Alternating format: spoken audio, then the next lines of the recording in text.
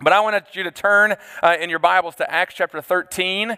We're going to continue our series in the book of Acts and see how the gospel is beginning to spread all across the world and move from sort of the tiny region that we know of as kind of Israel and move beyond into the Mediterranean Sea and into other parts of Asia. And we're going to read a lot today, so if you have a Bible, let me encourage you to keep it open because we're going to be reading almost the entire chapter of chapter 13, except for what we read last week. And so in verse 13, we're going to pick up the story. Paul and Barnabas have been commissioned to go, and they've gone and made one trek, and now they're about to go and make another stop. And so here's what it says in Acts 13, verse 13. Now Paul and his companions set sail from Paphos and came to Perga in Pamphylia. And John, that's John Mark, left them and returned to Jerusalem. But they went on from Perga and came to Antioch in Pisidia.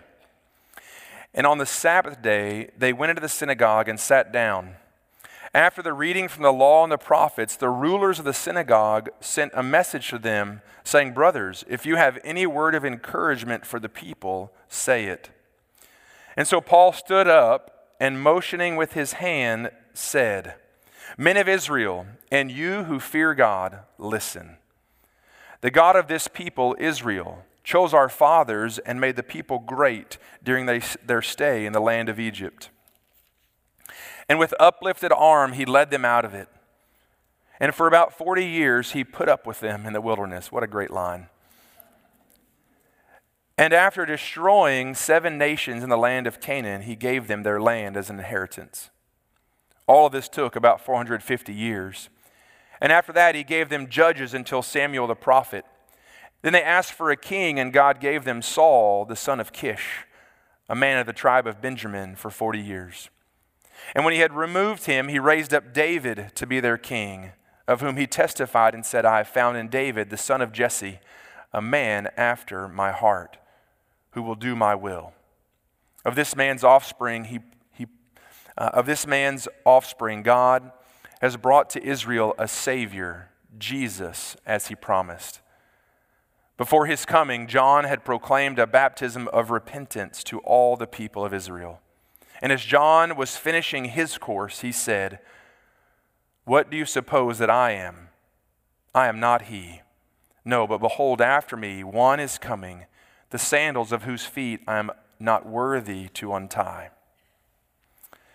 This passage is the next stop in the gospel spreading across the modern world. And if you remember from our map last week, I'll show it to you again. They've gone from Antioch over here next to Syria to the island of Cyprus where Barnabas was from, and then to Paphos. They went the 100 miles across the island. Now they've sailed across that portion of the Mediterranean Sea to Perga in Pamphylia, which is in southern Turkey today. That's modern day Turkey, there where it says Big Asia Minor. And from there, they went up to Antioch in Pisidia. So they've made a couple of stops here. And along the way, they lost a member of their team, John Mark. And when they went from Perga to Antioch, that is going from the coastal city to a mountainous city. So they went about 3,600 feet in altitude on that journey as John Mark decides to go back. And so there's this scene here, this episode here of them moving from one location to another, and their team is changing hands.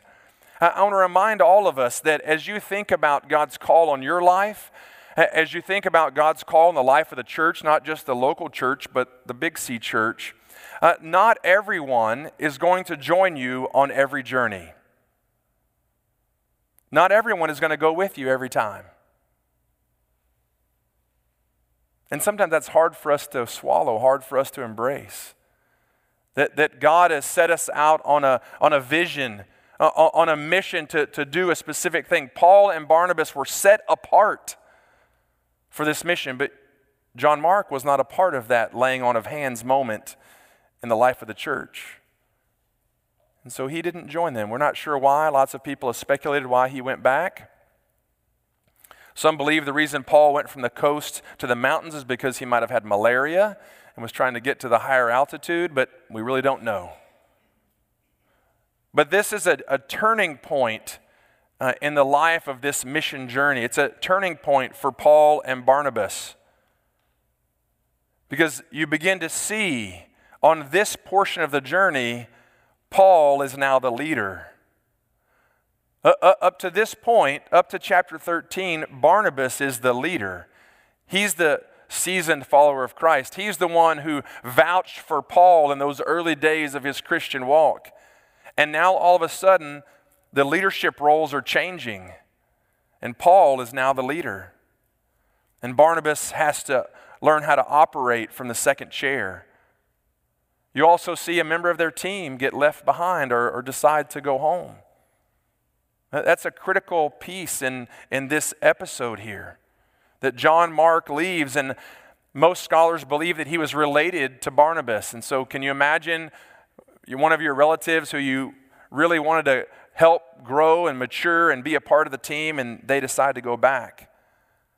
The relational dynamic perhaps between Paul and Barnabas was tested during that time. And then they experienced hardship really for the first time if Paul truly did have an illness. Galatians seems to suggest that maybe Paul had had a rough encounter across the sea in those early days as they landed. Acts 13 is a turning point in the life of these two men and their mission to carry out the gospel. It's a reminder to us that not everyone is going to be with us on every journey of faith. That sometimes God calls us to carry out His purpose, and He's calling others to another task. And we all need to be okay with that. We need to be all right with that, as long as the gospel is being moved forward. And so what do? They go to the synagogue once they get to Antioch and Pisidia, which is a different Antioch than where they launched from. All the names are the same, right? All their people's names are the same, and all the cities' names are the same. So you got to pay attention. So this Antioch, they go into the synagogue, and the reason they go into the synagogue is because the synagogue is the central hub of life. That's where people go. That's where people are. That's the place to be. That's the third place. Right, we know that third place idea: home, work, and whatever that other place is that you spend your time at. That's called the third place. Home is first, work is second, and that third place. Well, the third place in ancient culture was the synagogue. We have a third place around here, lots of third places. On Friday night, it's Mustang Drive in Friendswood. In Pearland, it's the Rig. That's the central hub of life, because you have thousands of people gathered to cheer and to laugh and to complain, to scream both in joy and pain. The central hub of our life are our city events. This summer, as we have seen, that our Friendswood, at least every summer, does the movie in the park, the concerts in the park, or the central hub. Little League, softball. If you drive outside of my neighborhood the last 3 weekends, you can't even make it out because there's so many cars for softball tournaments. These poor girls playing in 100-degree heat. I remember those days, and I'm glad they're over. The dance studio, the community center, the golf course, the mall. Find that third place. Where is your third place? And go there so that you may get to rub shoulders with those who are far from God and those who are near to God. And so they go. And Paul gives this history of Israel in verses 13 to 25. But he continues on with the power and the purpose of God. So if you'll pick up the story with me, in verse 26, it says this: brothers, sons of the family of Abraham," he's speaking directly to the Jews who are gathered there, "and those among you who fear God," again, everybody else, the Gentiles who fear God, "everyone listen. To us has been sent the message of this salvation.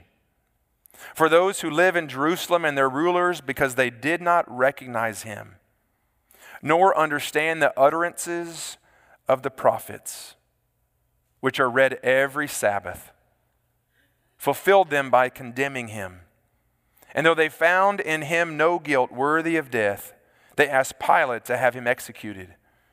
And when they had carried out all that was written of him, they took him down from the tree and laid him in a tomb.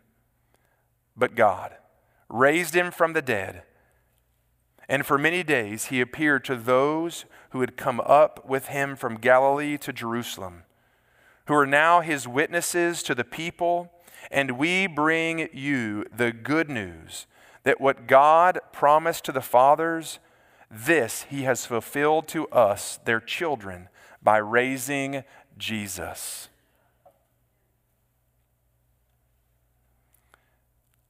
You may have skipped over it in the early part of what I've read. But when Paul and Barnabas were in the synagogue, the reading of the scripture happens, and then the leaders of the synagogue, they pass a note or send a messenger kind of around to the back and say, "Hey, we recognize that you're here. Do you have anything to share?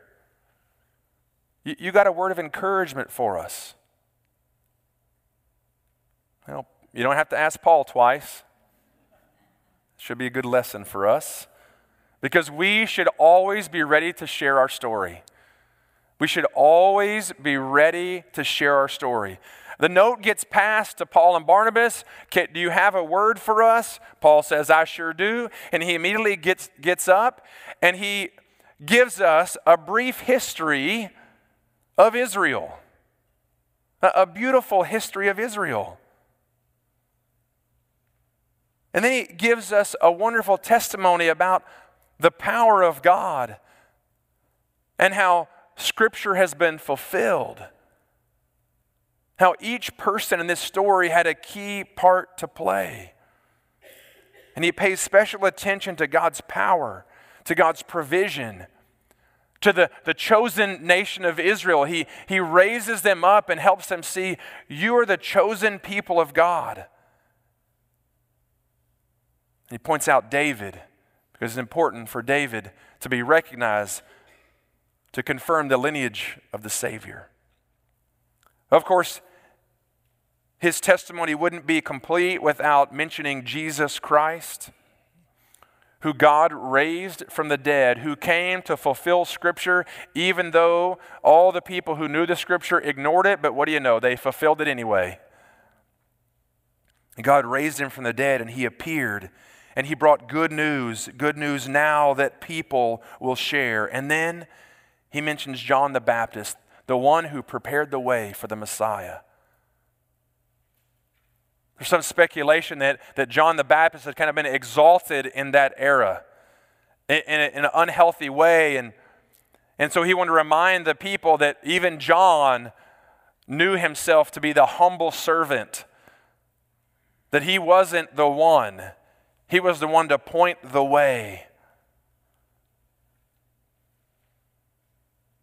And Paul reminds us of the innocence of Jesus, the Lamb of God, who, though there was no guilt found in him, Scripture was fulfilled that he might be crucified on that tree. To help the listeners in that synagogue that day to see, to understand, to grasp the idea that Jesus is the Messiah. He's the Savior of the world. Paul was ready to give that answer, to tell that story in a moment's notice. Are we ready to tell our story at a moment's notice?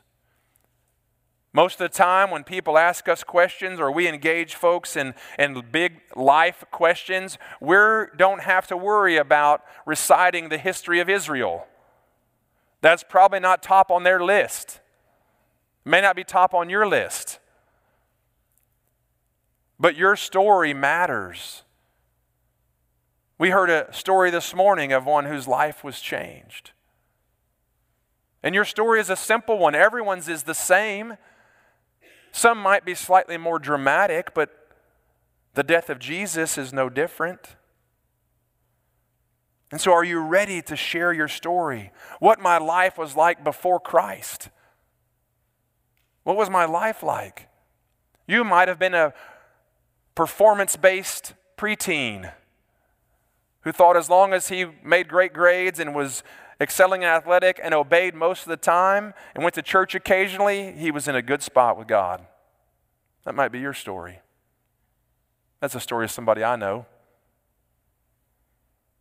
But one night, your friends invited you to what you thought was a pizza party. It turned out to be a gospel presentation. And in that moment, you recognized your sin. And that it wasn't about how much you did right. It was about your sin. That you missed the mark because perfection was unattainable. And so you surrendered your life to Jesus. And now, what's my life like after Jesus? How do I define my life because of my relationship with Jesus, full of joy and hope, maybe purpose? Maybe you no longer feel alone. Maybe now you know that God really loves you, that you are loved beyond measure, that you have peace, you're not in turmoil. You've been rescued. Chains have been broken. I'm free. I'm excited about life. What's your story? Be ready in a moment's notice to tell your story. Not about how you joined First Baptist in 1982. That's important. But that's not what Paul shared. Paul shared about the power of Jesus Christ, the good news of the resurrection. And so be ready to tell your story. Be ready to tell specifics about your story. What my life was like before. And please don't spend a lot of time on that.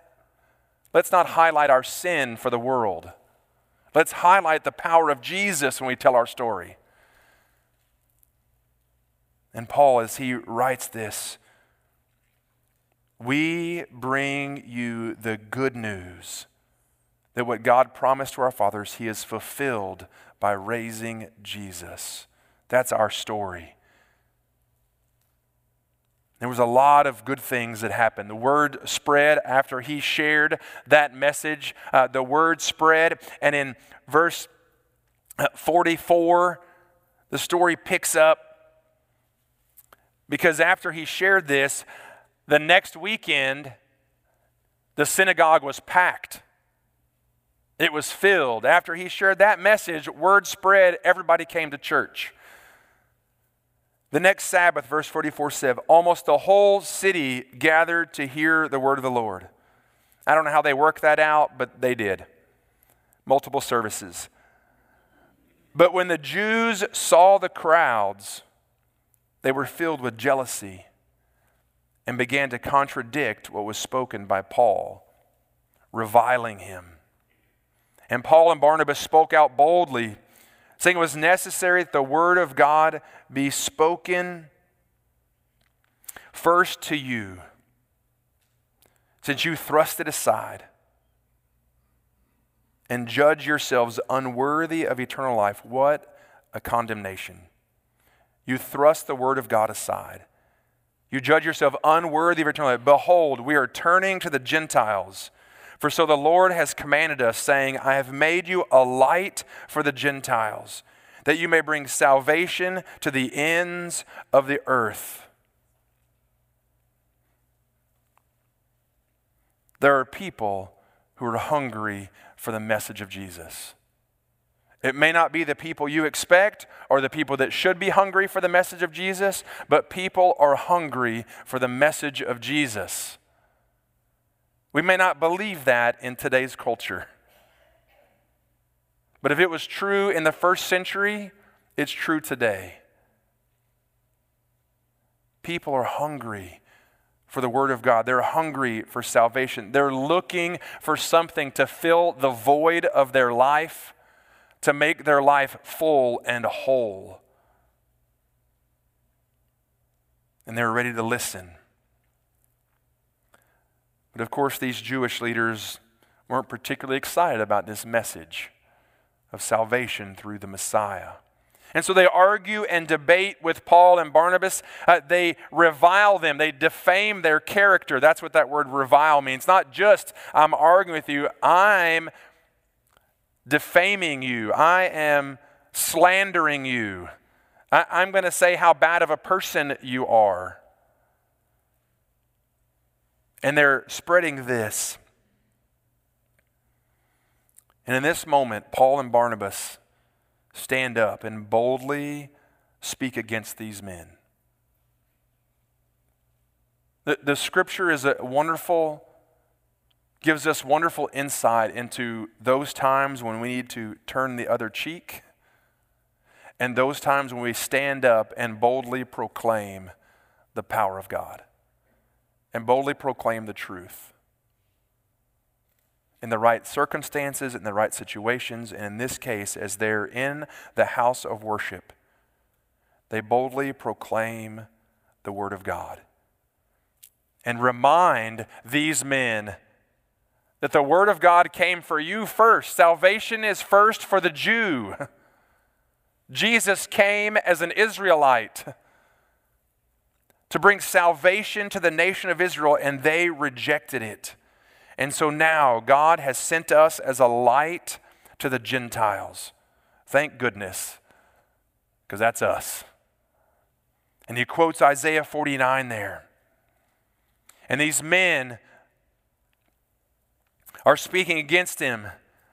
But let me encourage you, keep telling his story, your story, until someone will listen. Because even if there are those who will argue and fight and disagree and slander you, don't let that deter you, because your job is not to convince them how awesome Jesus is. It's not your job. It's not our responsibility to determine the results, easy for me to say, to determine the results of what happens when we proclaim the truth. Keep sharing your story, because there are people out there who are hungry for the gospel. Keep telling how God has changed your life, how he sent Jesus, his one and only Son, because he loved the world. He loved you. He loved me. He came to rescue all of humanity. Humanity that was headed for destruction. We were headed for destruction, and God rescued us. God doesn't send us to destruction. No, he rescues us from destruction unless we reject his offer of rescue. And these Jewish leaders were rejecting the offer of rescue. But some of them weren't. Some of the Gentiles, some of those present in the worship, they received the message of the gospel. And if you and I keep telling our story, there will be those who receive it. There'll be those who hear, who understand, who say yes to Jesus. I need a Savior. I need hope. I need new life. I need forgiveness of sin, and I want to receive Jesus as Savior, to place my faith in him and him alone. But when you and I continue to share that message, when you and I continue to share the gospel just like Paul and Barnabas, we need to be ready. We need to be prepared. Because look what happens beginning in verse 48.